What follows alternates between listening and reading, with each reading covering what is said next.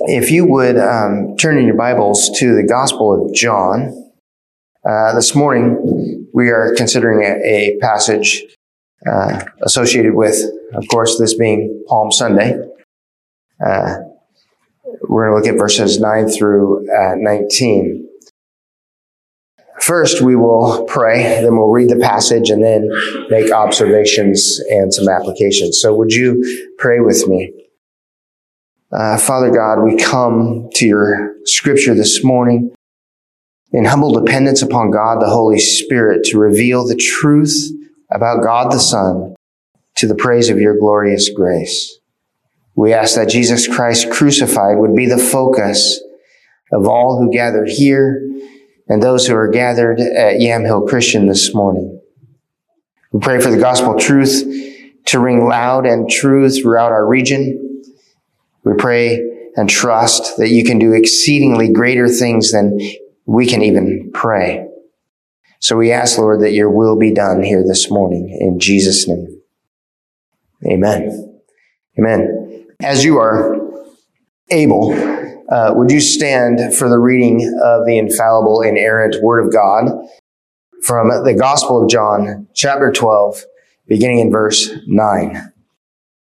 When the large crowd of Jews learned that Jesus was there, they came not only on account of him, but also to see Lazarus, whom he had raised from the dead. So the chief priests made plans to put Lazarus to death as well, because on account of him, many of the Jews were going away and believing in Jesus. The next day, the large crowd that had come to the feast heard that Jesus was coming to Jerusalem. So they took branches of palm trees and went out to meet him, crying out, "Hosanna! Blessed is he who comes in the name of the Lord, even the King of Israel." And Jesus found a young donkey and sat on it, just as it is written, "Fear not, daughter of Zion. Behold, your king is coming, sitting on a donkey's colt." His disciples did not understand these things at first, but when Jesus was glorified, then they remembered that these things had been written about him and had been done to him. The crowd that had been with him when he called Lazarus out of the tomb and raised him from the dead continued to bear witness. The reason why the crowd went to meet him was that they heard he had done this sign. So the Pharisees said to one another, "You see that you are gaining nothing. Look, the world has gone after him." This is God's word. Y'all may be seated. What does it mean to be a witness? In a court of law, it means to give a truthful account of events that you have personally, intimately observed or experienced. For the Christian, the term witness is much, much fuller. It means that concerning Jesus Christ, his death and resurrection, having personally experienced its power, you defend the truth. You would defend the truth even to your own harm, even unto death. The term witness in the Greek is martus, where we get the term martyr. In our passage this morning, we will notice a crowd gathered for the Passover. We will see a crowd within the crowd, and that crowd within the crowd is heralding the truth about Jesus of Nazareth. We see a crowd within the crowd believing Jesus has done great signs and wonders. And finally, a crowd within the crowd that desires that Jesus and his followers be silenced. Christians are called to be in the world, to be part of the crowd, and at the same time, Christians are called to stand out from the crowd, to have a unique voice, to have a worldview that is distinctly other than the crowd. What is unique about the crowd of Christians among the crowd that we live and work in is that we bear a unique witness to the Son of God and testify to his otherness, his superiority. And simultaneously, we declare that he was sent by God to be one of us. We need to be a unique crowd, a unique member of the crowd. And as a unit of Christians, as a church, right? We are our own crowd. We are our own crowd. And in our own crowd, we should be united in that truth of who Jesus is, his life, his death, his resurrection. Well, let's look closer at verses 9 through 11 of chapter 12. When the large crowd of Jews learned that Jesus was there, they came not only on account of him, but also to see Lazarus, whom he had raised from the dead. So the chief priests made plans to put Lazarus to death as well, because on account of him, many of the Jews were going away and believing in Jesus. So a large crowd made up of believing Jews, chief priests, and those who desired to see evidence of Jesus' power to raise Lazarus from the dead. The evidence of the resurrection power of Jesus was causing Jews to believe in Jesus. This is kind of an incredible thing, right? That Jesus has resurrection power, and these Jews are starting to believe in Jesus. So the chief priests designed not only to kill Jesus, but they desire to rid themselves of the evidence and call for Lazarus' death as well. If we kill Lazarus, you see, there's no evidence that Jesus has resurrection power. In the crowd of humanity, who are you? That is our question this morning. In the crowd that we are involved in, who are we? Are we like one of them that is an observer looking for signs and miracles? Are we so desirous of self-directed moral independence that we deny the truth of the scriptures? Or are we one whom Jesus has called from the crowd, and by grace he has given us faith to believe? Those are kind of the three folks that are there. Three types of people. Verse 12, the next day, the large crowd that had come to the feast heard that Jesus was coming to Jerusalem.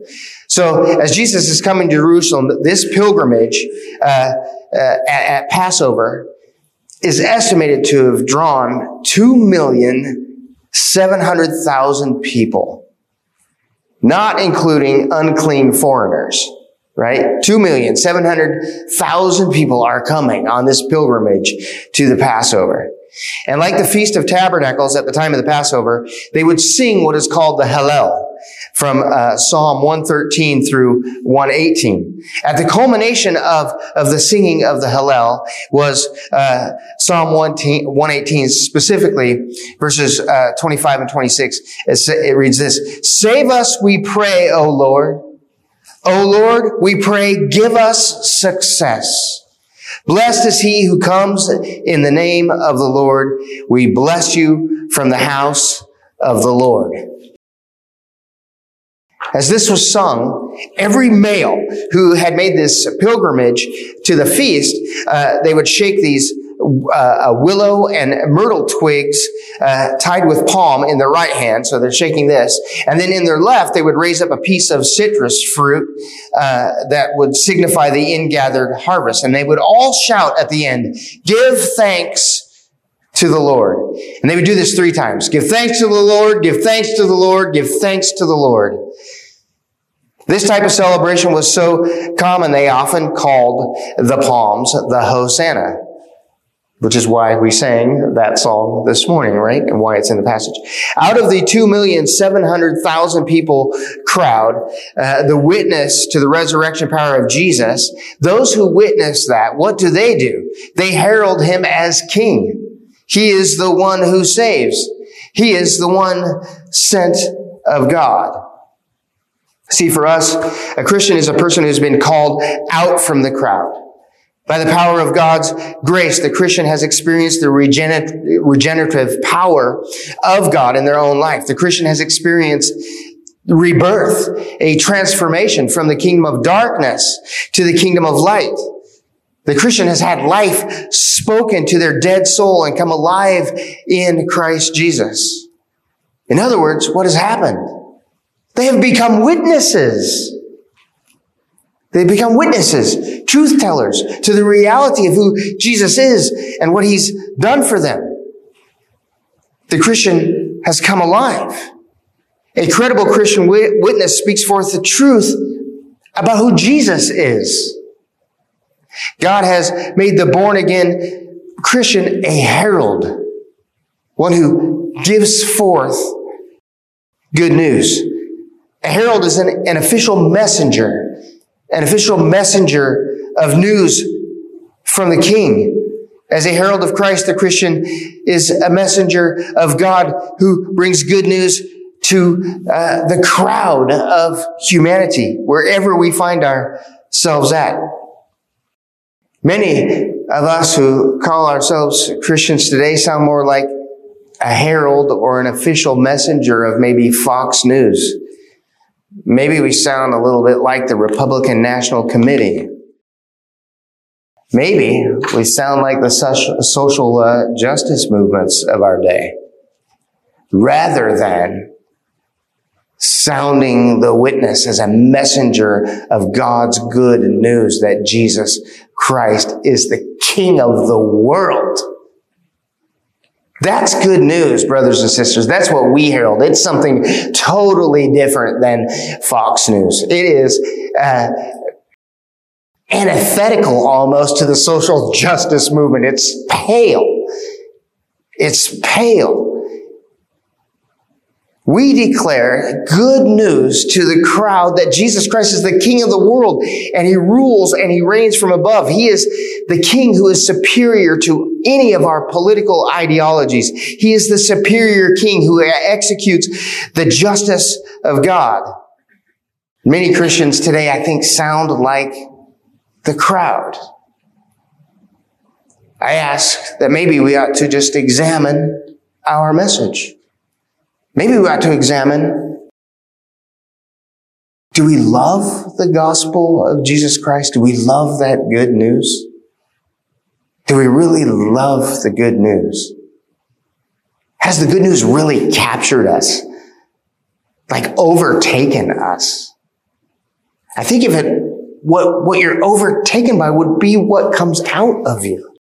We talked about that a little bit this morning in our Sunday school class about how if we're saturated in the Word of God and then pressure comes, what happens? What comes out of you? The Word of God. If we are so enamored with the good news of what Jesus Christ has done for us, His death, what it means, if we understand the depths of our own depravity, maybe we don't understand that. Maybe we don't understand that. Maybe we want to do some self-examination and understand the depths of just how depraved our sinful nature is.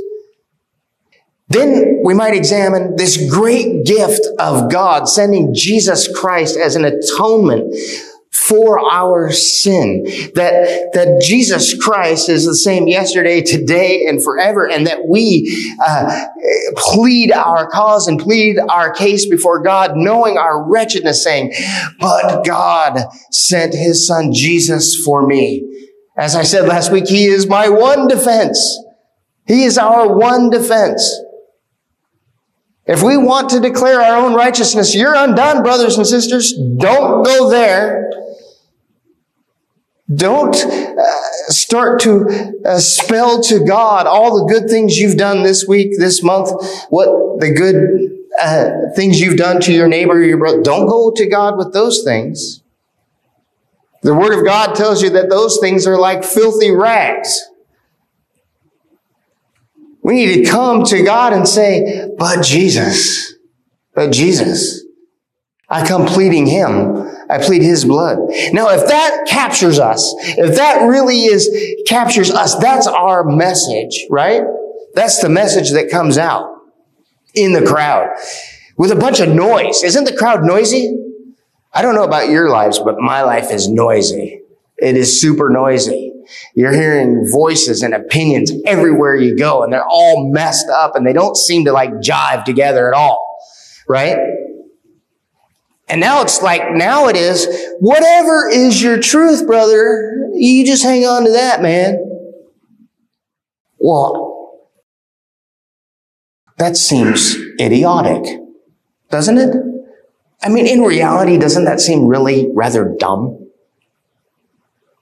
Because if I can hold on to my own truth, right, and I have to lovingly say that Jim Ambrose has his own truth, and it's totally opposite to mine, but those two things exist at the same time. It's idiotic. It's just stupid. I hate to say that, but it really is. It's just sort of dumb. But we have the truth. We have the message of Jesus Christ.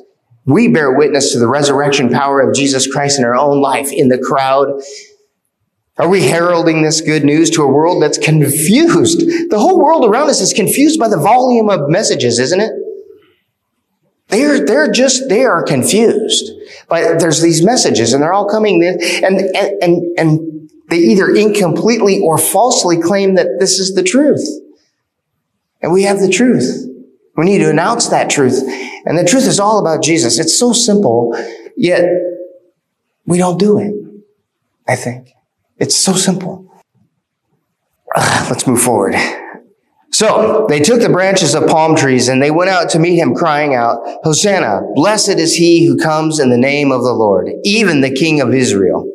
And Jesus found a young donkey and sat on it, just as it was written, Fear not, daughter of Zion. Behold, your king is coming, sitting on a donkey's colt. The witnesses of the resurrection power of Jesus announced this, Save us, O God. Here comes the one sent of the Lord, the king who will rule and reign over Israel. And we should notice that Jesus rides not into town on a war horse, as you would expect a conquering king to come on a war horse. Jesus comes lowly, riding on a donkey. This would make us think, what kind of king is this? What kind of king is this? By riding on a donkey rather than a war horse, Jesus announces this, My kingdom will not be according to your political or national aspirations. You are looking for a nationalistic leader coming on a war horse. My kingdom will not be according to your aspirations. They will not be according to your political ambitions. The kingdom of Christ is far superior to the kingdoms of the world, he declares by coming in on a donkey. Jesus is the king who brings peace between God and man. We should note that that which is heralded by the witnesses about the nature of the king they proclaim is according to the scriptures. They proclaim, here's Jesus coming on a young donkey, just as it's written, Fear not, daughter of Zion. Behold, your king is coming, sitting on a donkey's colt. Verse 15 is more fully fleshed out by looking at the Old Testament quoted here in Zechariah 9. So I'm going to turn there to Zechariah 9 and verse 9 through 11. If you want to turn there with me. Zechariah 9. Rejoice greatly, O daughter of Zion. Shout aloud, O daughter of Jerusalem. Behold, your king is coming to you. Righteous and having salvation is he. Humble and mounted on a donkey, on a colt, the foal of a donkey. I will cut off the chariot from Ephraim and the war horse from Jerusalem, and the battle bow shall be cut off. And he shall speak peace to the nations. His rule shall be from sea to sea, and from the river to the ends of the earth. As for you also, because of the blood of my covenant with you, I will set your prisoners free from the waterless pit. To tell the king who has come, if we are to tell who he is, it must rightly come from the scriptures. For the king to come according to the people's nationalistic political aspirations, the king would come as a warrior and he would come on a war horse. This, of course, would have whipped the crowd up into a frenzy, would it not? Their political aspirations, if here's this king and he's coming in on a war horse, it would have whipped them up. But Jesus comes gentle, as a gentle king on a donkey, and he's signifying something in that too, that I come to bring peace between God and man. He comes signifying peace and to associate Jesus with the cessation of war The gentle king is associated with a proclamation of peace, not only as it pertains to Israel, but that promise comes to the king's reign and that it would extend to the ends of the earth. See, he comes here and he says, to the ends of the whole earth, I am the king of peace. The coming of the gentle king, according to the scriptures, is associated with the blood of the covenant, notice in that passage. A covenant that sets the captives free, it says. And his peaceful entry points toward the Passover, the death of the servant king whose shed blood would become the forever covenant of God's reign. And this would happen in our passage in just a few short days. As an authorized messenger of God's good news, Christians, we must proclaim the King according to the Scriptures. We tell the world of King Jesus, but the King according to God's Word, not the King according to our sentiments, or even compromising by declaring a king according to the sentiments of others. You see, friends, if we proclaim the King of God's gospel in a way inconsistent with the Scriptures, what have we done? What have we done? We have vaccinated people from receiving the true gospel. And indeed, what we've done is not delivered to them good news at all. When we proclaim the gospel according to the Scriptures, we bear a true witness. We preach the gospel of the King that brings peace. But we must also first proclaim that the natural man is at enmity with God, that God is the creator and that God is the right judge, that his justice is pure and it is perfect. The guilty cannot go without punishment, or God is no longer God. Secondly, we preach the gospel according to the Scriptures when we proclaim the good news of the King who has come bringing peace. We must acknowledge man's guilt before holy God. The good news is not good news until we know just how bad the bad news is. That everyone who has not received Jesus as King and as Lord is deserving of the wrath of God. Only now is the announcement that Jesus is the King who has come to bring peace between God and man, and that is good news according to the Scriptures. We can boldly proclaim Jesus Christ as King. That Jesus, who was born of man by the will of the Father and the Holy Spirit, lived out his humanity according to God's will and according to God's word perfectly. That this Jesus' obedience to the Father did never, ever waver, even to the point of death on a cross. Jesus' spilled blood is the covenant of peace declared by God according to the Scriptures. We announce the kingdom of God to dead souls according to the Scriptures. That can cut through the bone and the marrow to make one alive to salvation. There is one thing, but one thing that man must do. One thing that man must do. That is to repent and believe the gospel. It's just like we talked about yesterday at Barbara's service. The only thing separating the crowd of people that may have been gathered here, I don't know where everybody was as far as faith goes, but in that crowd, I would suspect there were some unbelievers. And the only thing that separated them from one day experiencing the graduation ceremony in heaven with the Lord Jesus, it's not a whole pile of laundry list of sins that they might have brought. It's one thing. Unbelief. You must have faith. You must turn from those sins and believe in the Lord Jesus Christ. Only one thing. It's faith. God's pretty good at cleaning up all the other stuff. Okay? You know, I know people who have said, well, I can't come to Christ until I clean up my life. I can't come to Christ until I put all these things in order. I don't know. I've always used this thing. It's a little sketchy, but you know, you don't go and clean the fish before you put them in the boat, right? You catch them. You reel them in. You put them in the boat and then you clean them, right?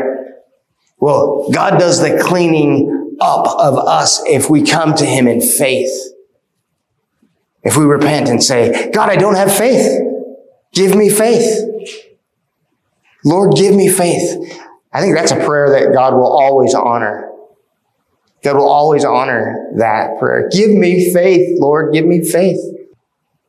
And then trust him, trust God, trust his Holy Spirit to clean us up, to clean the fish. Just get in the boat, will you? That's all I'm saying. Tell him to get in the boat. Get in the boat. Turn from your sin and believe in the Lord Jesus Christ. We must believe that Jesus is the King of peace. And here's the problem. If the world and the crowd rejects him, they receive in themselves the justice of God that is due their own rebellion. So, we proclaim the good news. We proclaim that the King has come.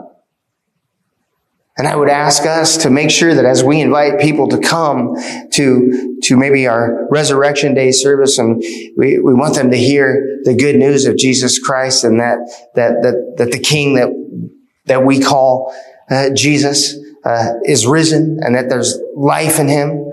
I want us to make sure that we ask him this question: are you at peace with God? Do you have peace with God? If you say no, well, right where you're at, right where the person stands, tell them the good news.